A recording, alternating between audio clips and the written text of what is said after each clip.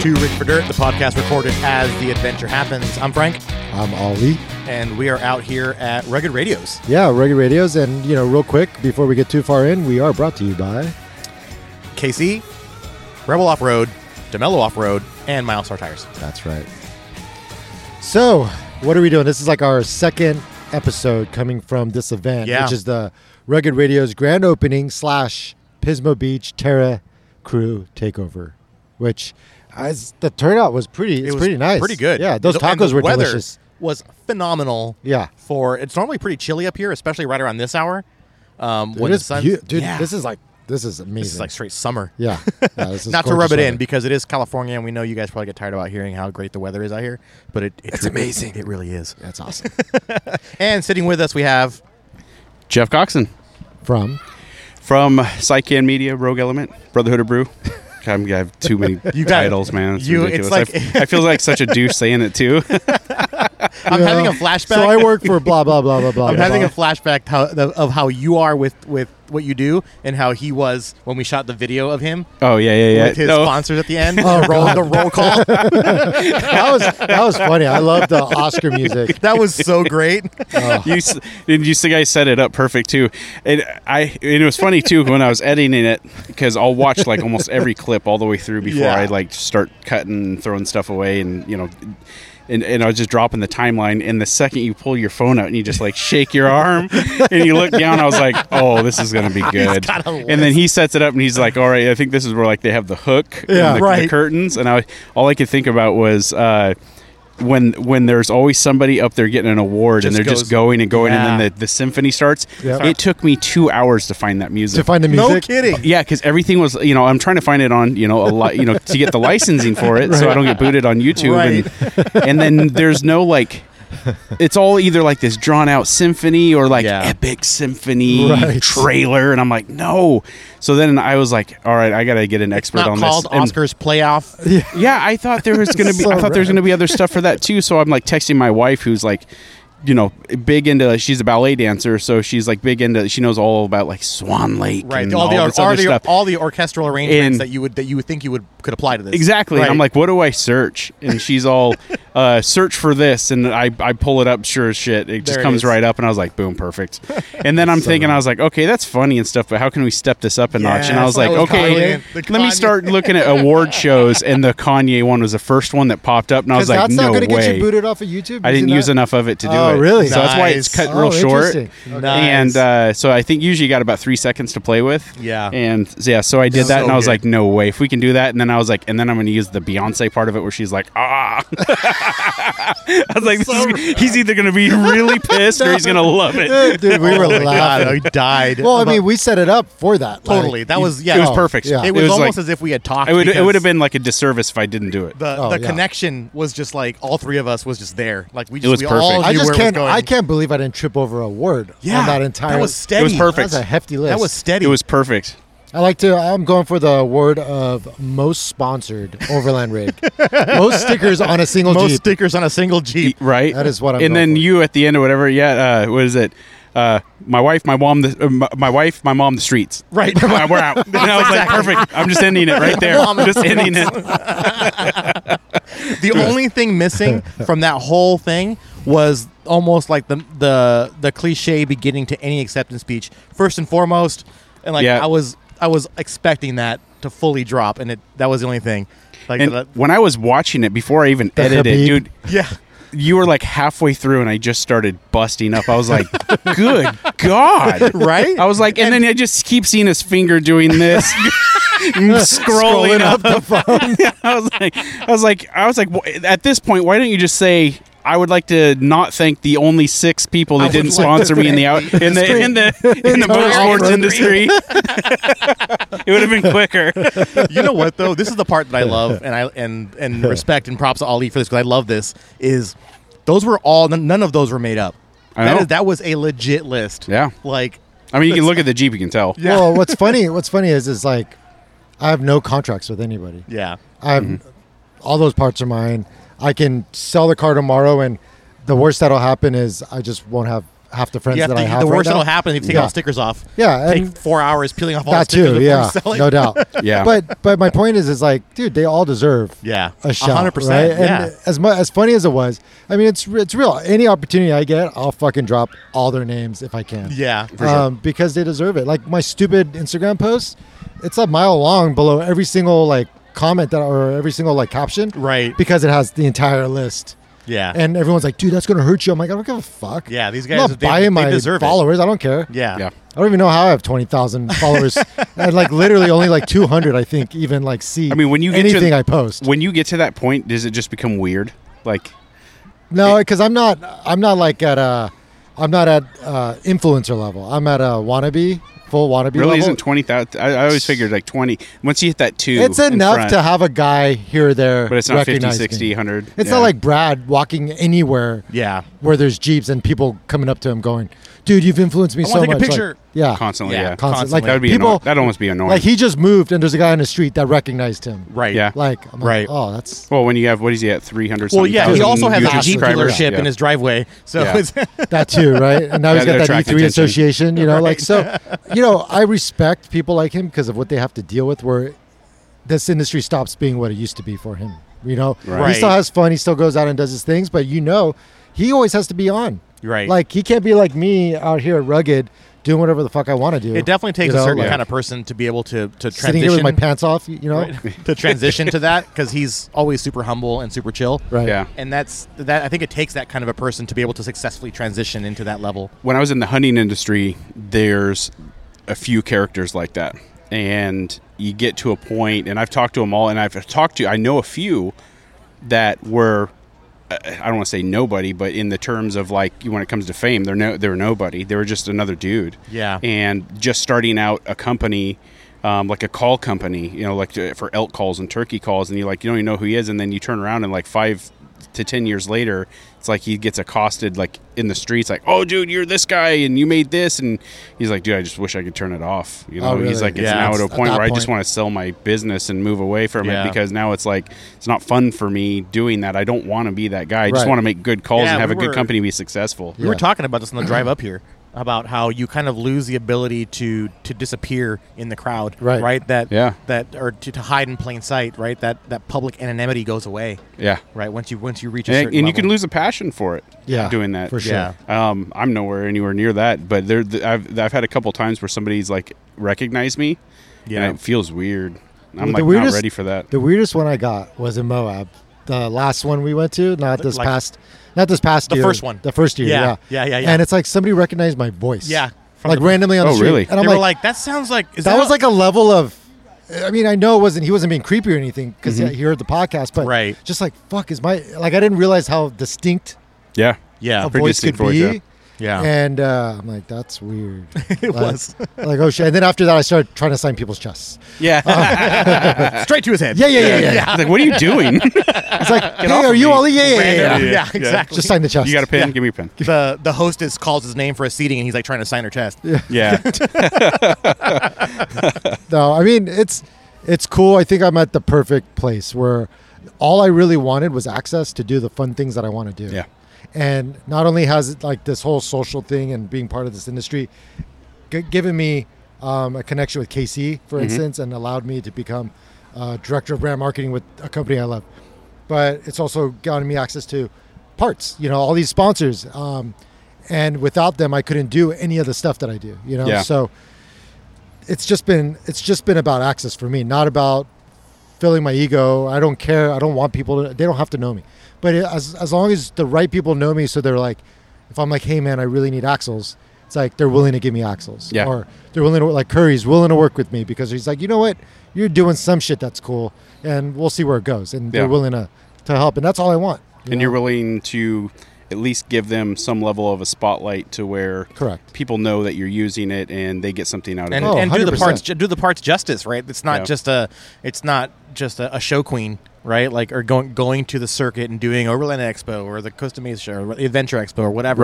Right. This thing is out there like doing work. Yeah. And I try to make it look like a show rig. Like, I've got gold accents and I go the extra mile to paint shit, but it's really it's like being a graphic designer by, career. But B, it's like, how do I best represent these guys and make something that people actually want to look at? Yeah. Because you could keep it all just, primered axles and it's all still functional. Right. But how do you take it up a level where people are like, oh, that's cool. Take notice. Well, the cool part about that too is outside looking in is you wheel the shit out of that thing. Sure. And obviously it breaks a lot because you do that. Dude. That's an accurate statement. That's something I really despise about social media, and I'm somewhat open about it, is you get so many people that do these builds and they get to levels where they burn sponsors because they're selling their rigs so quickly. Yeah, that's turn and burn, right? Yeah. Yes, and I've always tried not to do that, but they don't wheel it, or they don't. They put this persona on, like, I'm this, I've got this Jeep and exactly all this stuff, and I'm just gonna, I'm a hardcore off-roader and something. Be like, bro, you got 3/4 shots on gravel roads, like through the easiest shit in Death Valley that I've seen rental cars from people from Vegas going on. Titus Canyon, Prius. Yeah, Titus Canyon. You don't even get into 4-wheel drive. If you do, it's just because you wanted to. You're thirsty. Yeah. Right. So exactly. and if that's the way you want to go, be that person and own it. But don't put all this shit on here and don't, you have 50, 60,000 followers, and you're making it hard for the guys that, like you, who have 20,000, right? And this other guy looks better on paper because he has 60,000 followers, sure, but he's not. Whatever. He's not doing it, right? Yeah. And that's the thing is, if you're going to do it, do it. And well, you know what that does, though, for people like me who actually want to go wheel, or like, it just sets me apart. It does. So it's great that those guys are out there, but right now my Jeep is sitting in my fucking driveway with no rear shocks because they both snapped. And I was just looking at that last night. God, and a grenaded. We're in a Walmart parking lot right? last night at like 4 a.m. I was like, all right, what is he broken now? And I looked at, because you had just posted that photo of that rear shock. I was like, dude, no one's ever seen it. No one's ever seen it. No one. It is crazy. That's like Parsons level shit that you're breaking. Yeah, that's why I like Darren so much. Yeah. I feel like he's a kindred spirit. Right, I was going to say, yeah. Because people ask me, like, Ali, you're going to have more fun without half of the shit that's on. I'm like, you're 100% right. I'm not arguing with you. It'd be great. I wish I had half the shit on my, but it gets to this point where it's like, how can I like bring all my friends with me? These sponsors, a lot of them are friends. Yeah. I've developed real relationships with these guys. Like, Todd over at Snowmaster. I was on the phone with Larry. Todd's so awesome, man. I was just talking to him 2 nights ago. Oh, were you? Dude, because one of my best friends is trying to look for a LP66 fridge. Okay. And they're non-existent right now. Well, nothing's existent. And he went. Crazy. I just texted him just to see if he had one in stock, and the guy's like, all of a sudden I'm getting texts, call this person, dude, do this. Went goes completely out of his way. I've been on trips where my fridge starts wigging out, and it's my fault. Yeah. It's not his, but I'm like, hey, how can you fix this? And he's like, hold on, let me pull over real quick, and walks me through the whole thing. Wow. And I'm like, dude, and he doesn't sponsor me. Yep. We bought the fridge, and I ended up getting a second one because. So this is how awesome of a level, and this is why I love Snowmaster. I've used a lot of fridges. I've had almost all of them. This wasn't fail. planned, by the way. No. Yeah, I've had almost every one of them fail or not regulate temperatures the way I want to. And this is coming from a beer guy who wants to regulate. And I really want to talk about that. Actually, we got you on this Perfect podcast. Segue there. Yeah. Yes. So, I got my LP66 fridge from him, which is it's that low profile. It fits with my tonneau cover, can still close. Well, it went through FedEx. And the person I went through was not supposed to use FedEx. And Todd's like, don't use FedEx. They ruin stuff all the time. It shows up and it was all dented. The side was all dented. And I just posted a photo online. I was like, screw it. I'll just keep it and I'll file a thing through FedEx and try to get a new one. I'll just put a sticker over the corner and call it good. And it still works. It just isn't pretty in the corner. And I didn't even put Snowmaster on it or anything like that. But he followed me. And then all of a sudden he's like, what's your phone number in my DMs? And I'm like, yeah, give him my phone number. He's like, I'm sending a new one. Which one do you want? Pick any one you want out. Wow. And I'm like, what? No, dude, you don't need to do this. You're a small business. Yeah. I'm not about that. Don't do that. One-man show, bro. He's like, almost 2 men, I think. He's like, dude, I've seen your pictures, and I like your content, and your TV show's cool. Do it. Just give me a little bit of love. And I was like, I'll give you more than you need. I'll give you a Dropbox. You're going to text me and say, stop sending me shit. Yeah. And that's exactly kind of the way it's been. He's like, yeah, anytime. I was like, if you ever need anything, just do it. Now that 66 has been in 3 rigs now, I bet it's been untethered in the back of my truck on probably about a dozen jumps, and that thing just keeps going. Yeah. And then Amazing. now I have a 96. The big boy single that stays inside that has all my good beer and the kids' juice boxes in the house, and it runs 24/7. Dude, that's awesome. Yeah, same here. So I have my 42. And this, I swear to God, I was not planning on doing a Snowmaster plug, even though Todd deserves it. It just came up in conversation. I'm glad we're talking about it. But I have a 42-liter Traveler Series Snowmaster that goes in like my goose gear setup, and that was a plug. And dude, that thing has been untethered because it kind of fits real nice on the. I don't really have to like tie it down, and the enclosure like keeps it in place. But yeah, jumps and whatever, like high speed rocks, and dude, it still works perfectly fine. Like day one, the only time I ever had problem with it is my batteries were like low. And it has a certain cutoff.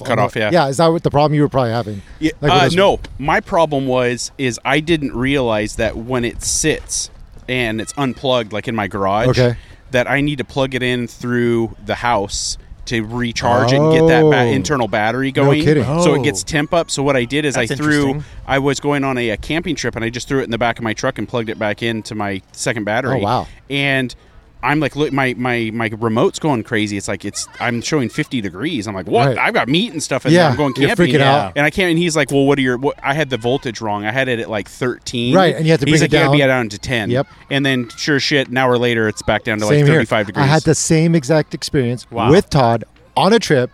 My shit was wigging out. I'm like, Todd, what's going on? And he's like, walk me through it. Yep. And that was it. Wow. Yeah, it took like 2 minutes. Literally, I felt like such an idiot. He's so about the life. Like if you're ever at Overland Expo, like West, I'm not sure which other ones he goes to, but I know he's been at West year over year. Swing by a Snowmaster's booth, just talk to the guy. It's good a great old Texas conversation. boy. Yeah. He's awesome, man. Yeah. So Jeff, let's talk about you now. Let's talk about you, man, because you've got quite the windy road. Yes, I try to put 5 pounds of shit in a 2-pound bag constantly, and make it look good. So basically, somehow I pull it through sometimes. Right? Yeah. Yes, okay. But yeah. Anyways, I bite off a lot more than I can chew sometimes, and it's exactly kind of what you're bringing up. It's like the passion of it, and my biggest thing is everything that we've done growing my company, which is Cycan Media, has always been about like the camaraderie and growing. It isn't as much as like we want to be successful, but it's how much fun we have doing what we do. And it's been a long, rocky road. I started Cycan Media actually in 2012, living in North Carolina. Oh wow. And it was a side project, and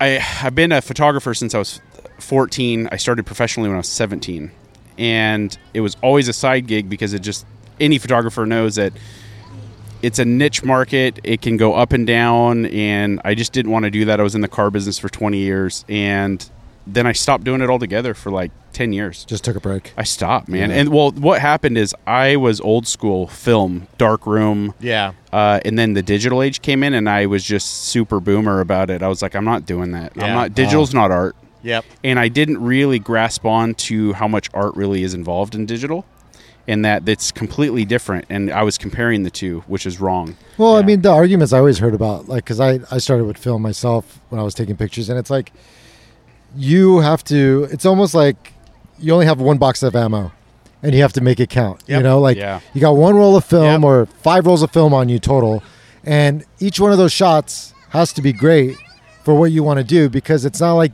digital where you get to go. It's almost like the difference between e-mountain bikes and regular mountain bikes. Like there's those of us who have to really suffer and hustle and still do, and there's those who can afford to buy those really nice e-bikes and go straight up the mountain and then come down the single track and have a great old time. Versus I'm like dying at the top now and can barely make it down because I'm so winded.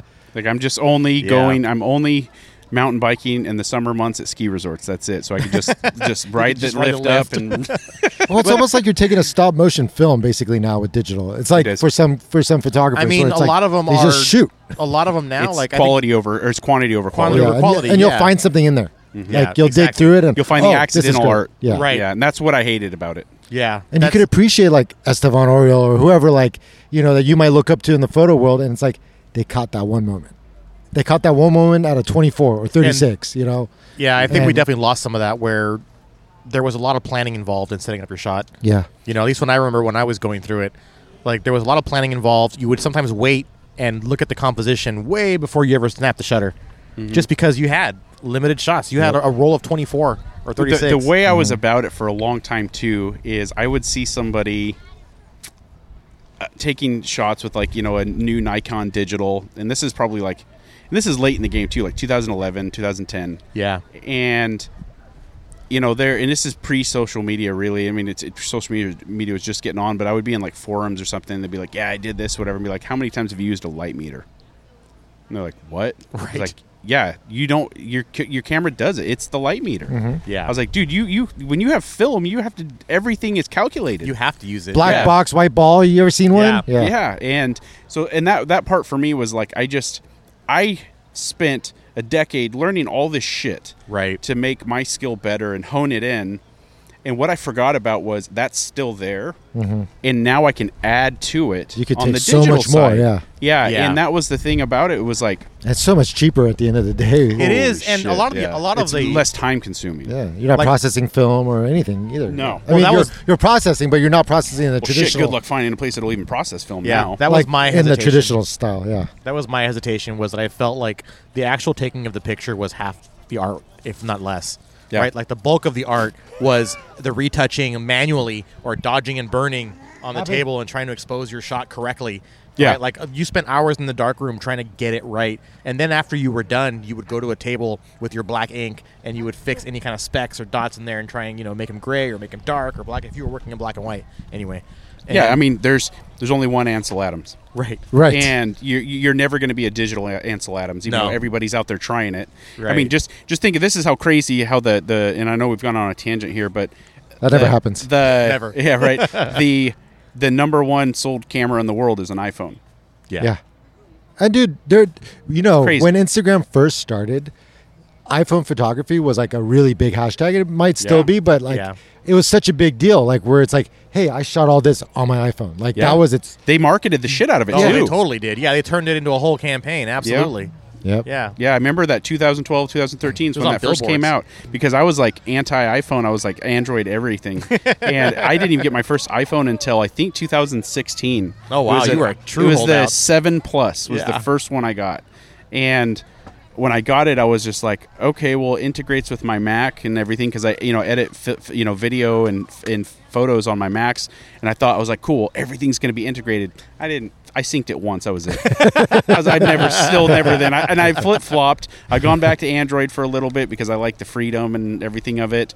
And then, they'll come out with something just super rad that I use. And I love the stylus. That was always cool in the Note series. And then now I'm back to an iPhone 12. I'm like, Which is an amazing, like the. I Pro. probably won't go back. It's an I awesome. love it. It's an awesome It is camera. I have the same Dude, thing. The 12 Pro. I have Max. done- It's a multifunctional camera. It really I've is. shot music videos Yeah, on an iPhone. I believe it. I've shot full successful hunting episodes with iPhones. Wow. And now we're doing, every once in a while, we'll do random stuff with iPhones. Yeah. And there's actually, to plug a guy, because I think he's doing something really exceptional, Arkansas Off-Road. I don't know if you've seen his stuff on YouTube. His name's Grant. And I've been watching a series, and for me, it's hard to find stuff on YouTube where I really like it, because there is a lot of stuff out there that's like kind of the same. So you got to find these niche pockets where there's some really, really good stuff. And he does 100% of it with an iPhone. That's right. And I'm talking to him, and asking him some questions about stuff, because I have a client that I deal with that he's involved in. And he's like, yeah, I just do it off my iPhone. I'm like, no way. And I'm like, I edit shit all the time. And I'm like, dude, you totally fooled me. Yeah. I was like, the technology now with gimbals that, are on phones, and a lot of these phones have internal stabilizers, and you're just like, this is so crazy. And it almost goes back to the thing. He's like, great, now everybody's going to do it. Right. Yeah. But that's the cool part about it, too. Everybody's doing it. Yeah. And that's like, brings you back to that same thing about camaraderie and bringing a community together. And it's the same thing we shared with KC when we filmed, our pilot series. And that's, it just creates this family. And I think that's something that's really cool. And there's parts of me, the artist side is like just total ass about it. And I get caught up sometimes. I got to peel back. I'm like, okay, I was there once. Yeah. I started right there. I was that dipshit with the GoPro, thought I could be somebody, and I ended up teaching myself how to fully produce and switch from the films, the camera or a photo side to video. And it literally all started when me and a friend went to this event in Portland, Oregon in 2010. It's called the Full Draw Film Festival. And all it is amateur videos of guys hunting. Oh, wow. And you go into a theater and you sit down and you watch like 5 films. They're anywhere between 5 minutes to 15 minutes long, and they're all about hunting, but they're done from just regular guys. They're not professionals. Right. And it's all about archery hunting. And I'm looking at him, I'm like, bro, we could do this.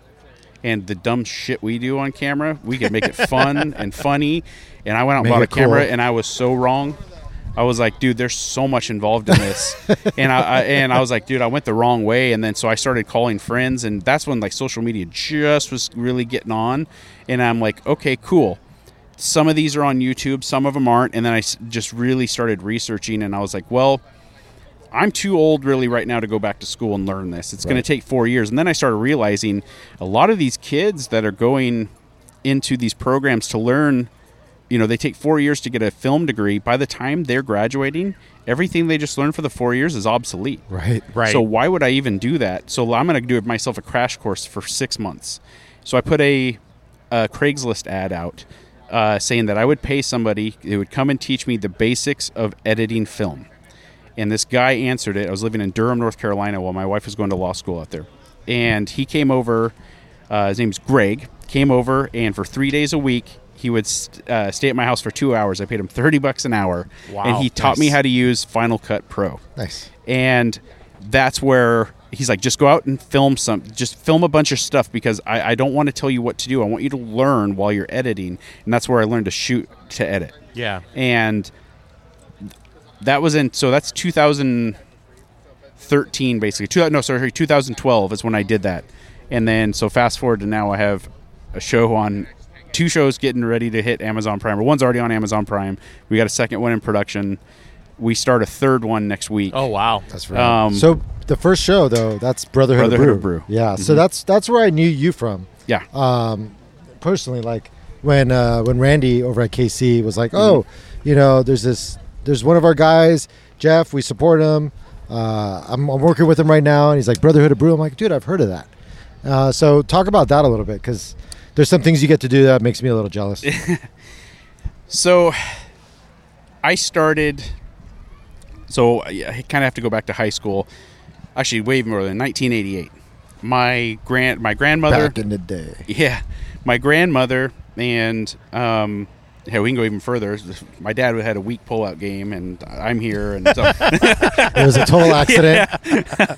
Anyways, 1988, a brewery in Oregon called Rogue Ales was born. And my grandmother, my great-uncle, and a guy named Jack Joyce, and the brewmaster, who's still the current brewmaster, John Meyer, they formed Rogue Ale in Newport, Oregon in 1988. So that's been in my family. I worked at the brewery when I was in high school, part-time. And really loved the science behind brewing. I didn't even like beer. I just liked the science behind it. And I kind of geeked out on that. And it wasn't until I was older I obviously started drinking beer and really getting into it. But I wasn't into microbrews much. I was more into just their standard lagers. Mm-hmm. And kind of explored that a lot. But I never wanted to brew. And it's funny.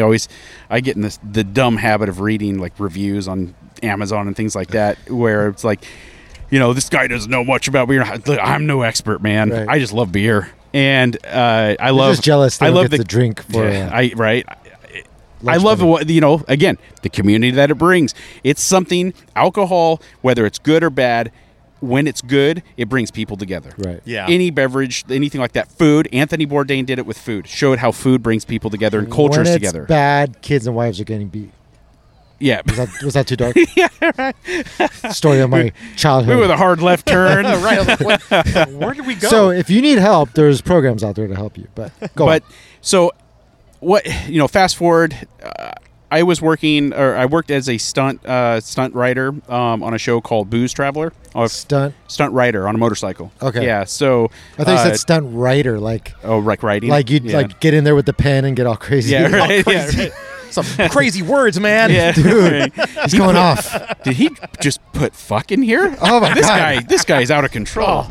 Get the stunt guy. That's like a double backflip right there. How are we gonna get around this? Yeah. So I was on set with them watching that, and I was like, this is really cool. I liked the host, Jack Maxwell, great guy.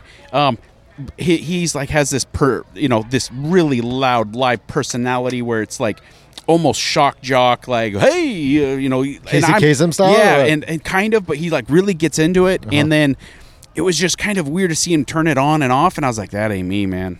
But this is a kind of a cool idea where he's going around. Oh, like that's not him all the time. No, it wasn't really. Yeah. But like, it's funny seeing him on social media because it's him. But it was like, I don't know, it was a weird thing watching him turn it on and off, and I was like, he's an actor, right? And he's an actor. He just happened to be a host of the show, and the show was awesome. I loved it. It went for like 5 or 6 seasons, and and him and I have talked since then, and I was like, I would like to do a show kind of based on the brewing side of things, but I don't want it to be just a one-trick pony. I don't want it to be just beer, because it's going to be the same shit over and over. Okay. Why don't we do everything brewed, fermented, distilled?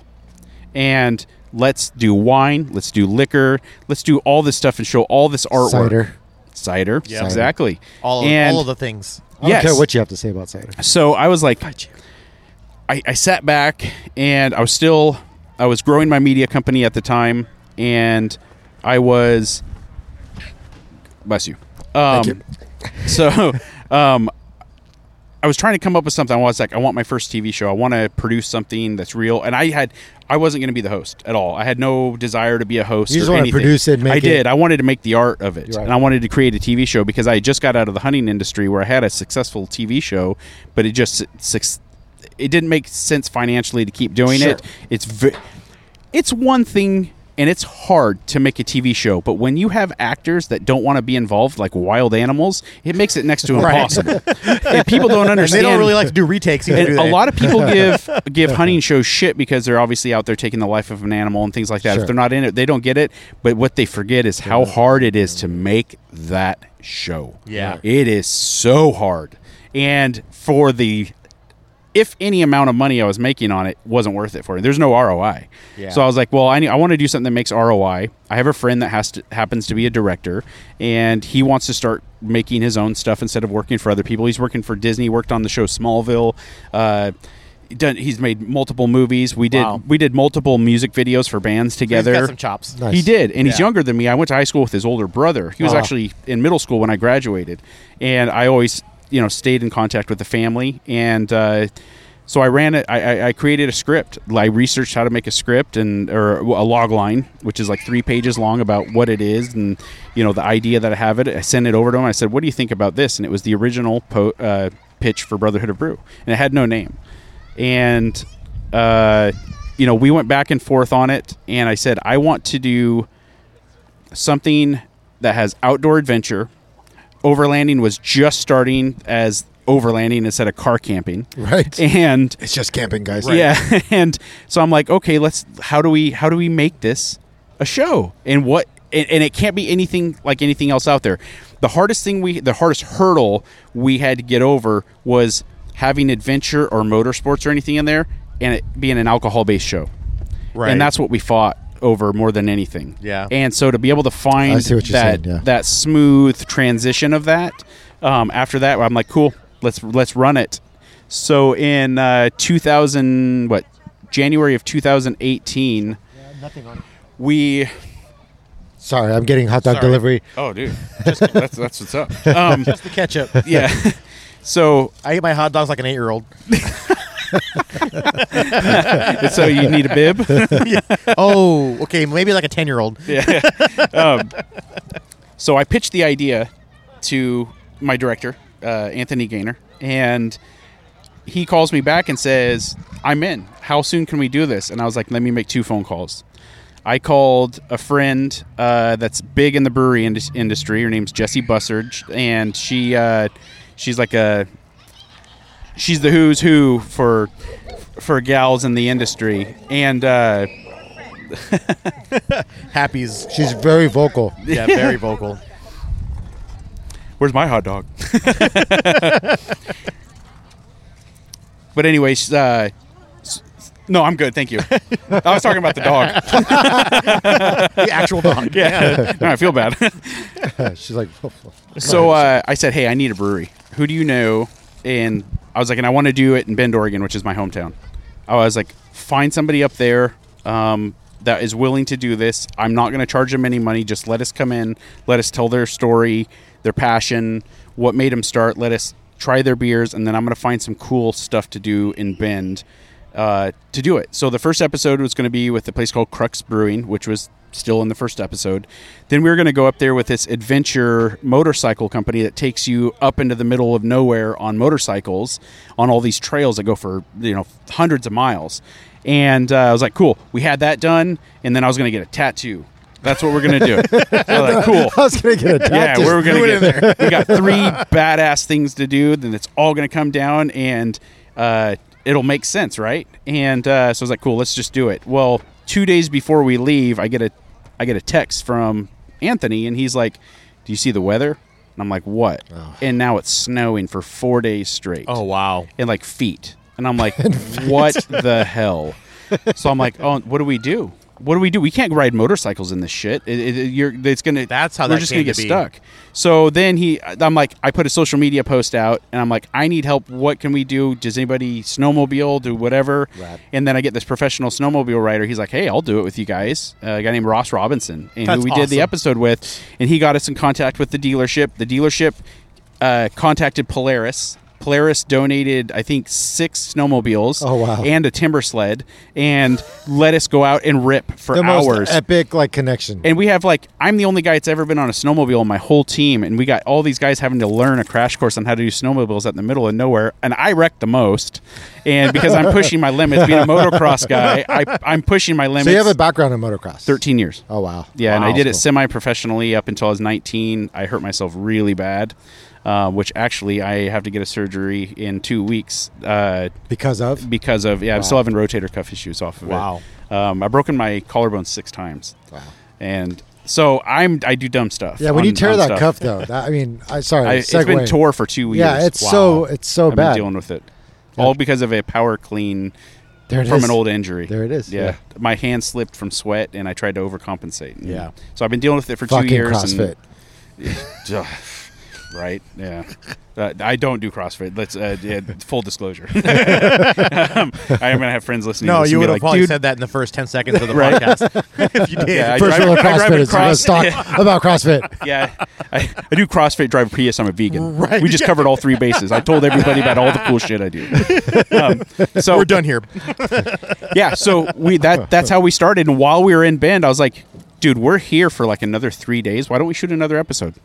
And so I emailed another brewery, and I had a production assistant at the time, and he helped me get a bunch of other stuff. So we went fly fishing with a guy named Gabe, who owns this thing called Trout Bus, who teaches youth to get out and learn fly fishing through conservation.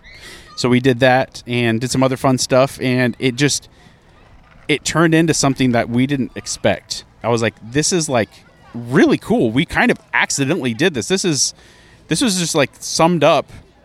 We put it on paper, and then literally when I pitched that to my director, 2 weeks later we were shooting. Wow. And we had the full team. We did the whole That's whole a nice thing. Turnaround. Dude, it was crazy. And then we didn't do anything for 4 months. Because we were like, shit, now we got to get sponsors. And now we got to find the money to come up with this because... Right. And we had the pilot. We were pitching the pilot, but we were a production company with no name, with no prior shit. No background. Nothing to show for it, right? Oh, yeah. So everyone's just like, yeah, well, I mean, maybe try it on YouTube, put it into film festivals. Well, risk. now I promise it'll be cool, I swear. Right. Now we're winning film festivals left and right.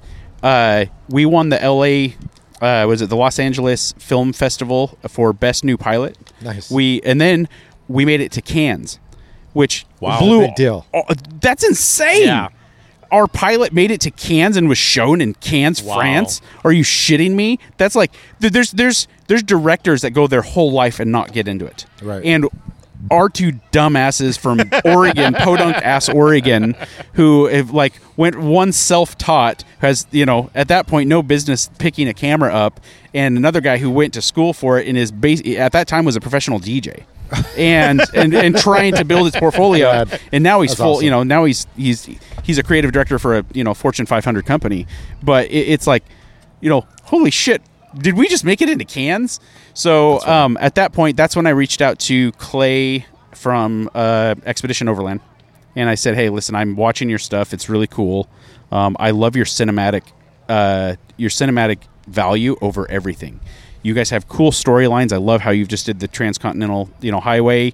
I was like, but the cinematography is what draws me to you guys. It's epic, yeah. Because the filmmaker in me, I was like, it's cool that you're doing all this stuff, and there's certain parts that aren't my cup of tea, but that's your baby and that's your project, and I respect that. And I want to do something with you guys. And my truck wasn't anywhere near built. I was showing up, just looked straight out of the trailer park with this big old, just bought this Ram 2500 diesel, and it was half-assed. I had chrome rims. It was that I bought off Craigslist. You don't have to make excuses anymore. I know, right? And we show up to Montana, and it's in late June. And it was really crazy. It was a really crazy week because, I think Anthony Bourdain had just died.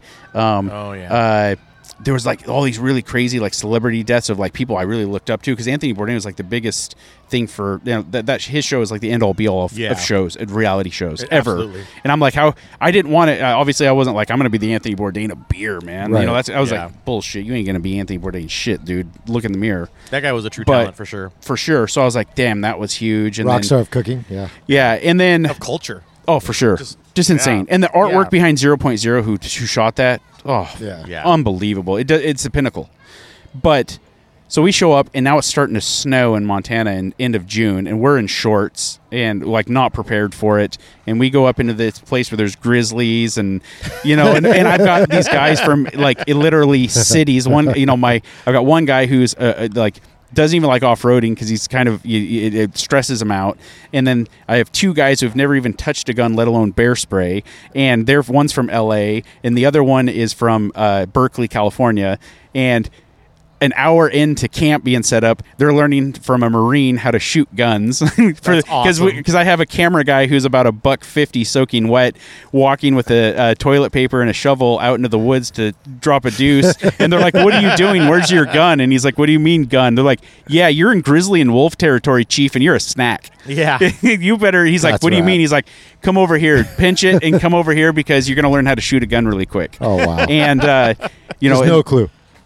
Yeah, no clue at all. But it took us a year and a half to do that first whole season, and we've almost funded all of it ourselves.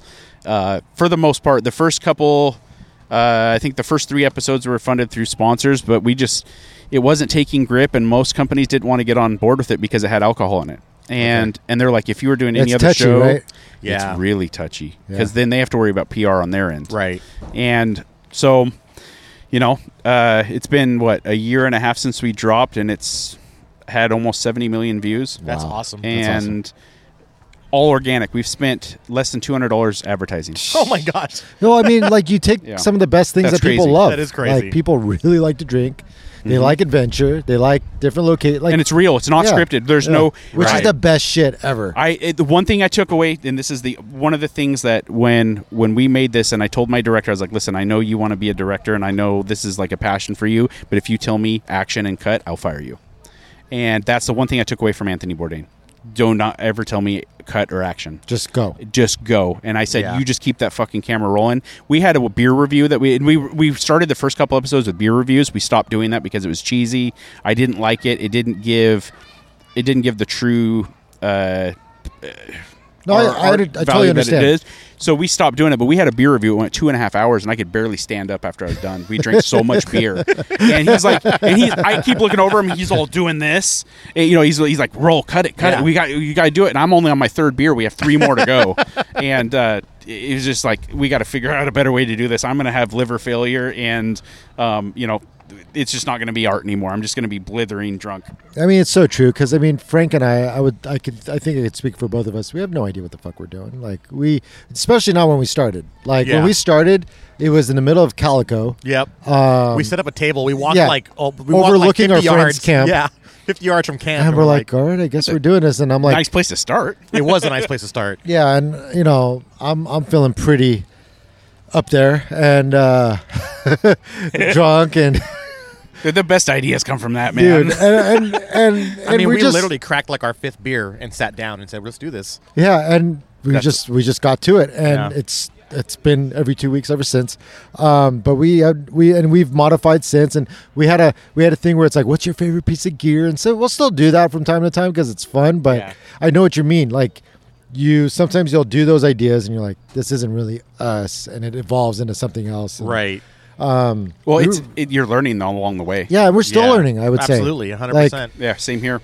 I don't know what makes people want to listen to one episode versus another. Sometimes I think one episode was really good, and it's like doesn't get as many as I thought it would. Yeah, there's times that we think it's terrible. Like I've walked away from Ali going, I don't even want to edit this episode. We've been there with and then it's footage. one of the most popular ones. Yeah, and then people are like, I loved it. I loved it. Same thing on our 8th episode, a bonus episode that it didn't make it. I put it out during the pandemic, episode 8 of Brotherhood of Brew, when we did Two Town Cider. Yeah. It wasn't supposed to ever go anywhere because there's no adventure in it. That's the one I'm jealous of, by the way. We were supposed to be on the dunes in Florence, Oregon, riding quads and stuff. We ran out of money, and the place that was supposed to do it, that episode was such a nightmare. My family's brewery, 2 hours before I was leaving from San Francisco to drive all the way up to Oregon, bailed on me. Wow. My own family's company bailed on me, and I lost it. And I'm calling my best friend, who's Joe. He's in the episode, and I said, "You've been in the beer industry 17 years. You know everybody. Get me somebody, anybody. I'm already on my way. I've already booked the hotel. Everything's done." He's like, "Is there a theme there, by the way?" I know. Yeah, really. Like, this seems like the same phone call that we received. I know, right? Frank, didn't you bail him out? So for those of you, if you remember, if you've listened to some of the previous episodes, you'll know that Frank came through for Jeff. Huge. You guys all on the pilot episode. Awesome. Yeah. And it was a big group effort. It was a KC family effort, I like to think. Yep, it was totally. Where Adam hit me up. Yeah. And then I hit up Frank, and I'm like, fuck, Frank has no kids. So he's got to be available.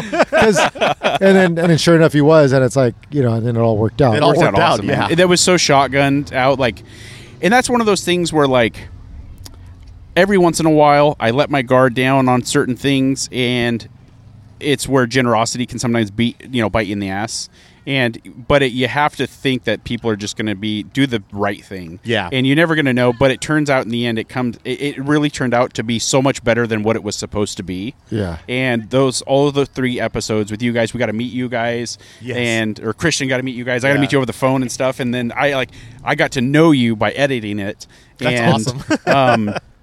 And then it was cool seeing your guys' relationship together on it. And it was funny when you walked through the gate. Hey, what are you doing under there? Or he's under there. Your mom. Yeah. Oh, Mom, is that you? I was like, oh, this is gonna be so much fun. And then I was so pissed. Oh, dude, I could tell you're just banging and clanging on that bumper. Fucking so. I was like, it. oh, we've been there. Nothing's fitting. Nothing's going right. Yeah. Yeah, we showed up at the 11th hour. The 11th hour is what it was, really. And I was expecting you 5 hours earlier. Yeah, that's also true. Yeah. Yeah, we showed up at the 11th hour of things not working. Yeah. Yeah, let me just stop all this bullshit I'm already dealing with and do this now. Yeah, exactly. And that's how those things, it's crazy how it comes about, because I'm halfway through the pandemic and I'm running out of shit to edit because I had all this backlog stuff and I'm dropping it. I mean, we put out 37 episodes from I think the last week of March until the end of the year off of old footage and some new stuff.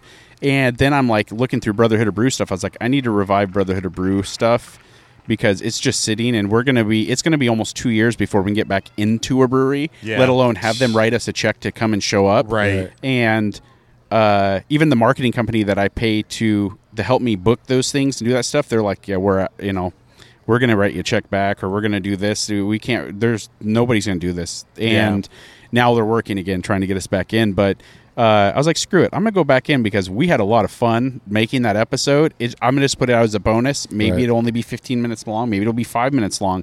But let's have some fun with it. And when I was editing it, I forgot how funny it was. And there's a part in there where, and I text him. I'm laughing. I'm dying laughing. But the same part of me is I'm like, I'm not ashamed, but I'm just like, how in the hell did you not know lemons grow on trees, you dumb son of a bitch? What? Yeah, there's a part in it where he's like, I'm like, yeah, because we're drinking a cider. It was Meyer lemon and peach. Okay. And I was like, yeah, we used to have a Meyer lemon tree in my backyard in Southern California.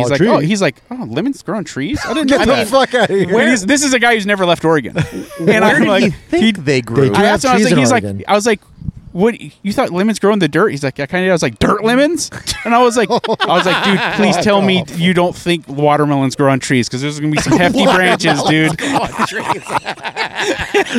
So we're dying. The watermelon and tree. and people don't know he has the worst hangover he's ever had in his adult life, because he drank all night the night before. He almost didn't show up to the boat because we were out on the lake drinking cider. He almost didn't show up because he was so hungover. Wow. And he gets there and he's like, dude, I just got to tell you, I mean, he looked wrecked. I'm like, dude, you need to figure your life out right now, because I need you for the next like 3 hours to like, yeah. And obviously he's my brother, basically. Yeah. My kids call him Uncle Joe.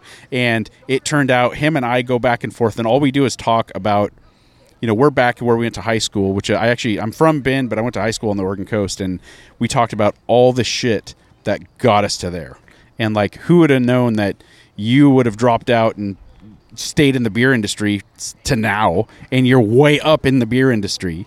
And who would have known that, like, I was a complete delinquent in high school, did dumb shit, motocross, was constantly getting hurt, doing weird shit, and go into the car industry, and now I'm filming? Right. What? Yeah. About beer? Well, that's the cool thing about life. I mean, you literally, like, people are like, what would you say to your 16-year-old self if you could go back? I'm all, go fuck yourself, like in 3 words, right? And, and I'm like, you have no idea who you're going to become one day. And it's like, and it could be so different, or you could be totally the same, and you're that guy still wearing shorts and tall socks and, whatever you're doing.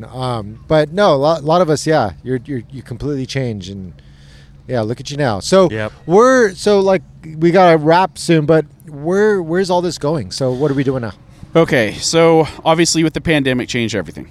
And that made us really start looking at other avenues of filming, where we can film outside. Right. And where we could film things that we're still passionate about. And obviously, I haven't raced competitively since early 2000s. When I got out of motocross, I did rally racing for a little while, and I really enjoyed it, but it's very expensive. Mm-hmm. And my career it took me in different avenues, and I was like, and then after that I got married and started having kids.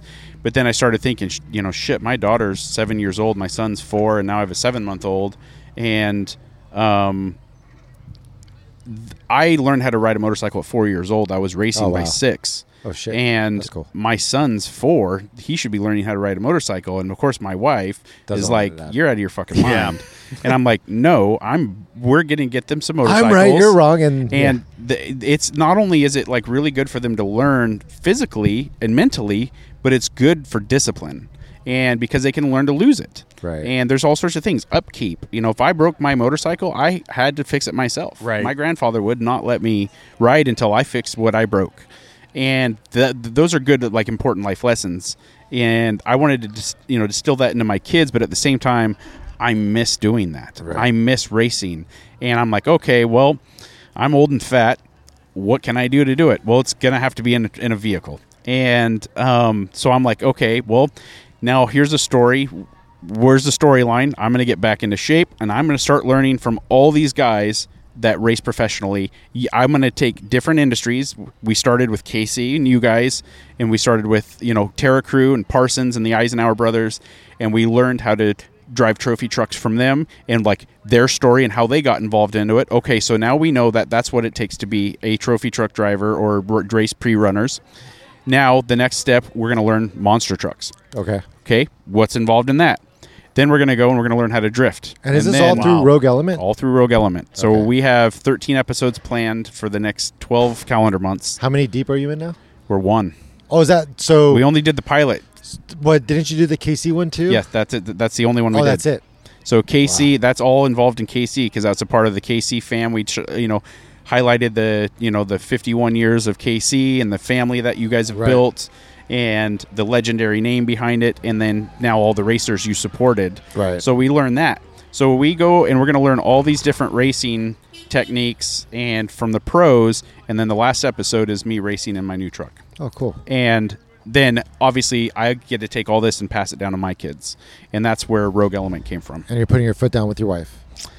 And there's been a lot of negotiating. Then you could talk to my wife, who's a divorce attorney. Yeah. Family law, quote unquote. But no, that's bitching. So where can people go to learn and? So you can go to rogueelementfilms.net. Okay. Some asshole owns rogueelement.com, and I can't get it. He won't sell it. I've gone all the way up to like $1,000. He won't sell it, and it's not worth it for me. So, right. But the biggest thing to follow us is Instagram. To be honest, it's at Rogue Element Adventure. Yep. And the reason why we put adventure behind it is because we do so much with it. Did you do? Can you get that URL too, or what? I probably could. Yeah, you should probably do that one. Yeah. You should probably get it before this episode drops. Yeah, I know, right. And if anyone sees it online, get it for like $20,000. Christian, go to GoDaddy real quick and get rogueelementadventure.com. You're welcome. Or you can sell it to Jeff if you snag it. Yeah, you can sell it to Jeff for like. Yeah, that's right. OnlyFans. Yeah. I bought that new sticker today. Please buy my shit. I'm not built for OnlyFans. I got should be our motto. Please buy a patch. I bought it at the Friends of Oceano Dunes booth today. That's rad. Best $15 I ever spent. That's awesome. But that's the best place to keep up with us. Obviously, Brotherhood of Brew TV at Brotherhood of Brew TV on Instagram or brotherhoodofbrew.com. And mainly, we just uploaded all of our new stuff back onto Amazon. It's been off. Oh, thanks, brother. It's been off for 4 or 5 months because Amazon changed their policies. Okay. You can no longer have a URL attached to any of your shows. Oh, really? Because it takes their customer off of Amazon. Oh, wow. To another website. So we actually they took everything off. So they shit can all your content. Yeah, you had to pay for it. It was no longer free for Amazon Prime customers. So I had to go back through and re-export every episode. It took me 14 hours. Wow. Thanks, Jeff. And then we replaced our URL with Amazon will no longer let us put our website here, so you have to Google us, I guess. And that's Jeff Bezos. Yeah. Thanks, Jeff. I make $1 billion a day. Have fun in space. You would think you wouldn't care anymore. You'd like, right? Amazon is now free. Right, exactly. For the rest of my life, I'll just pay for everyone's purchases. Exactly. And he'd be fine. And he'd still have But billions. I can't put brother could go look and buy merch for us so we can make some money because Amazon pays like shit. You know? Well, speaking of paying for shit. Time to pay the bills? Time to pay the bills. All right, kick us off. First up is our good friends at Rebel Off-Road. They, as you know, are good friends of ours. They've been taking care of our vehicles for a very long time, through the good times and the bad times. And now they've got some new stuff for you, too, if you're Jeep owner. Actual parts. Yeah, they're making their own stuff. JT, so they got JL, armor. I believe JK even for the bumper. Yeah, maybe. I don't know, but I know for sure the JT and the JL bumpers front and rear. They have the Halo roof rack. The Halo roof rack. For the JTs. Yep. Yeah. And the bed rack system as well Modular, for the JTs. Yeah, the modular bed rack system. Yeah. So you get the short one or the tall one. Yep. And then they have a lot of accessories too, of course. Like you can get awnings from them now and refrigerators and they sell KC. They sell KC. I actually found out that somebody bought a Flex Aero 4 from Rebel. Like Jacob over there. So if you ever call them up and Jacob picks up the phone, I mean, if you have any questions, that guy will answer all of them. He's not only an enthusiast, but he's been with Rebel like fucking forever. Yeah. But yeah, he actually found Flex Aero 4, which I can't even sell to somebody right now because we're back ordered. Yeah. But he had one and he got it to somebody who is super appreciative enough to come to me and show me his entire like slideshow of photos on his phone. That's awesome. Stoked. But that's the kind of stoke you got from Rebel. Yep. So check them out at rebeloffroad.com for all of your needs. Yes, sir. So next, I would like to drop the Mellow Off-Road, which, Jason was one of the early adopters of what we're doing with, Rick for Dirt. Great guy. I love his story. He's super passionate about the industry. Started from the bottom. Yep. Built his entire company. Built sliders in on his the back space. of his sliders for his own self. Yes. And now has a very lucrative career in being an entrepreneur and owner of a shop. And building armor for Toyotas and Lexus vehicles. Did they do installation there too? They do, yeah. Installation, yep. That's awesome. Absolutely. So check them out. I think they're based out of Riverside, in Corona, California. Corona, Riverside? Yeah, exactly. And they do the same thing, right? They have some accessories that you can buy as well. You can buy a winch from them when you get your front bumper. They do have refrigerators now, so you can talk to them about that. Right. So, yeah. One-stop shop. Yep, absolutely. Cool. And then finally? Milestar Tires. That's right. Yep. So... I don't run them, so I can't tell you a whole lot about how they ride. He's got those Falcon tires. Those Falcon tires. That's right. Frank over here. Yeah. He ain't running the Milestars. He's running the fucking tires. And I run Milestars, so I guess I have to speak to this one. They're supporters of both me and Frank, though. Yes, they don't absolutely. even they don't give two shits that Frank's sponsored by anybody else because they love what we do. Absolutely. And they're about the industry, and they're genuinely about this world. I mean, I've had some of the best times with Martin over there from Milestar. That guy is an incredible human EJS. being. He is. He's an awesome dude. He's a good friend. Love the guy, and they just live the life that they promote. Yep. And as a result, within me at least, it instills a lot of pride and value within the company. And they've taken really good care of me, especially with all the tires I fucking blow. Yeah, and we should talk about that we're bringing, because when this episode goes out, we should talk about we're bringing back RFDLA. That's right. So, Rig for Dirt, Los Angeles will be in Tire Co's parking lot in Gardena, California, right off the freeway. I believe it's right off the 405, I want to say. Or yeah, I think so. 110, close to the 110, 405. It's out in that area. And more details to come. Just check our Instagram page, and we will be posting up. Or come on our website, rigfordirt.com, and you can find out our calendar of events. But we are back. We are back in LA. We'll actually be back in San Diego, too. We'll be in San Diego for the first time. Dude, in Escondido with... did I say that right? Yes. Escondido. Escondido with... Escondido, bro. Off-the-grid surplus. In San Diego. Yep. So our buddies, Bobby and Josh over there, and the family over at Off the Grid, that is going to be... I can't actually wait for that one because there's bars. There's bitchin' ass bars. Yep. Plan 9 is right there. It's a great street. There's coffee shops. It's a bitchin' little mini scene. Yep. Out there in Escondido. Yep. And come down, represent, check it out, and let's have a party. Yep. And lastly, a special thank you to our friends over at KC, of course, for supporting us from the very beginning with all their. It's all about the connections, man. Yep, I mean, exactly. Like even Jeff sitting here, it's because of Casey. You know, Adam wouldn't have hit me up had Adam not been a Casey family member, and then gotten you involved. Yep. Thank you for that. Yeah, we really appreciate it. Build us out of a really jacked situation. Yeah, man. I mean, dude, the only reason why I'm here right now, working at KC, is because Alan busted me out of it, and that's the CEO.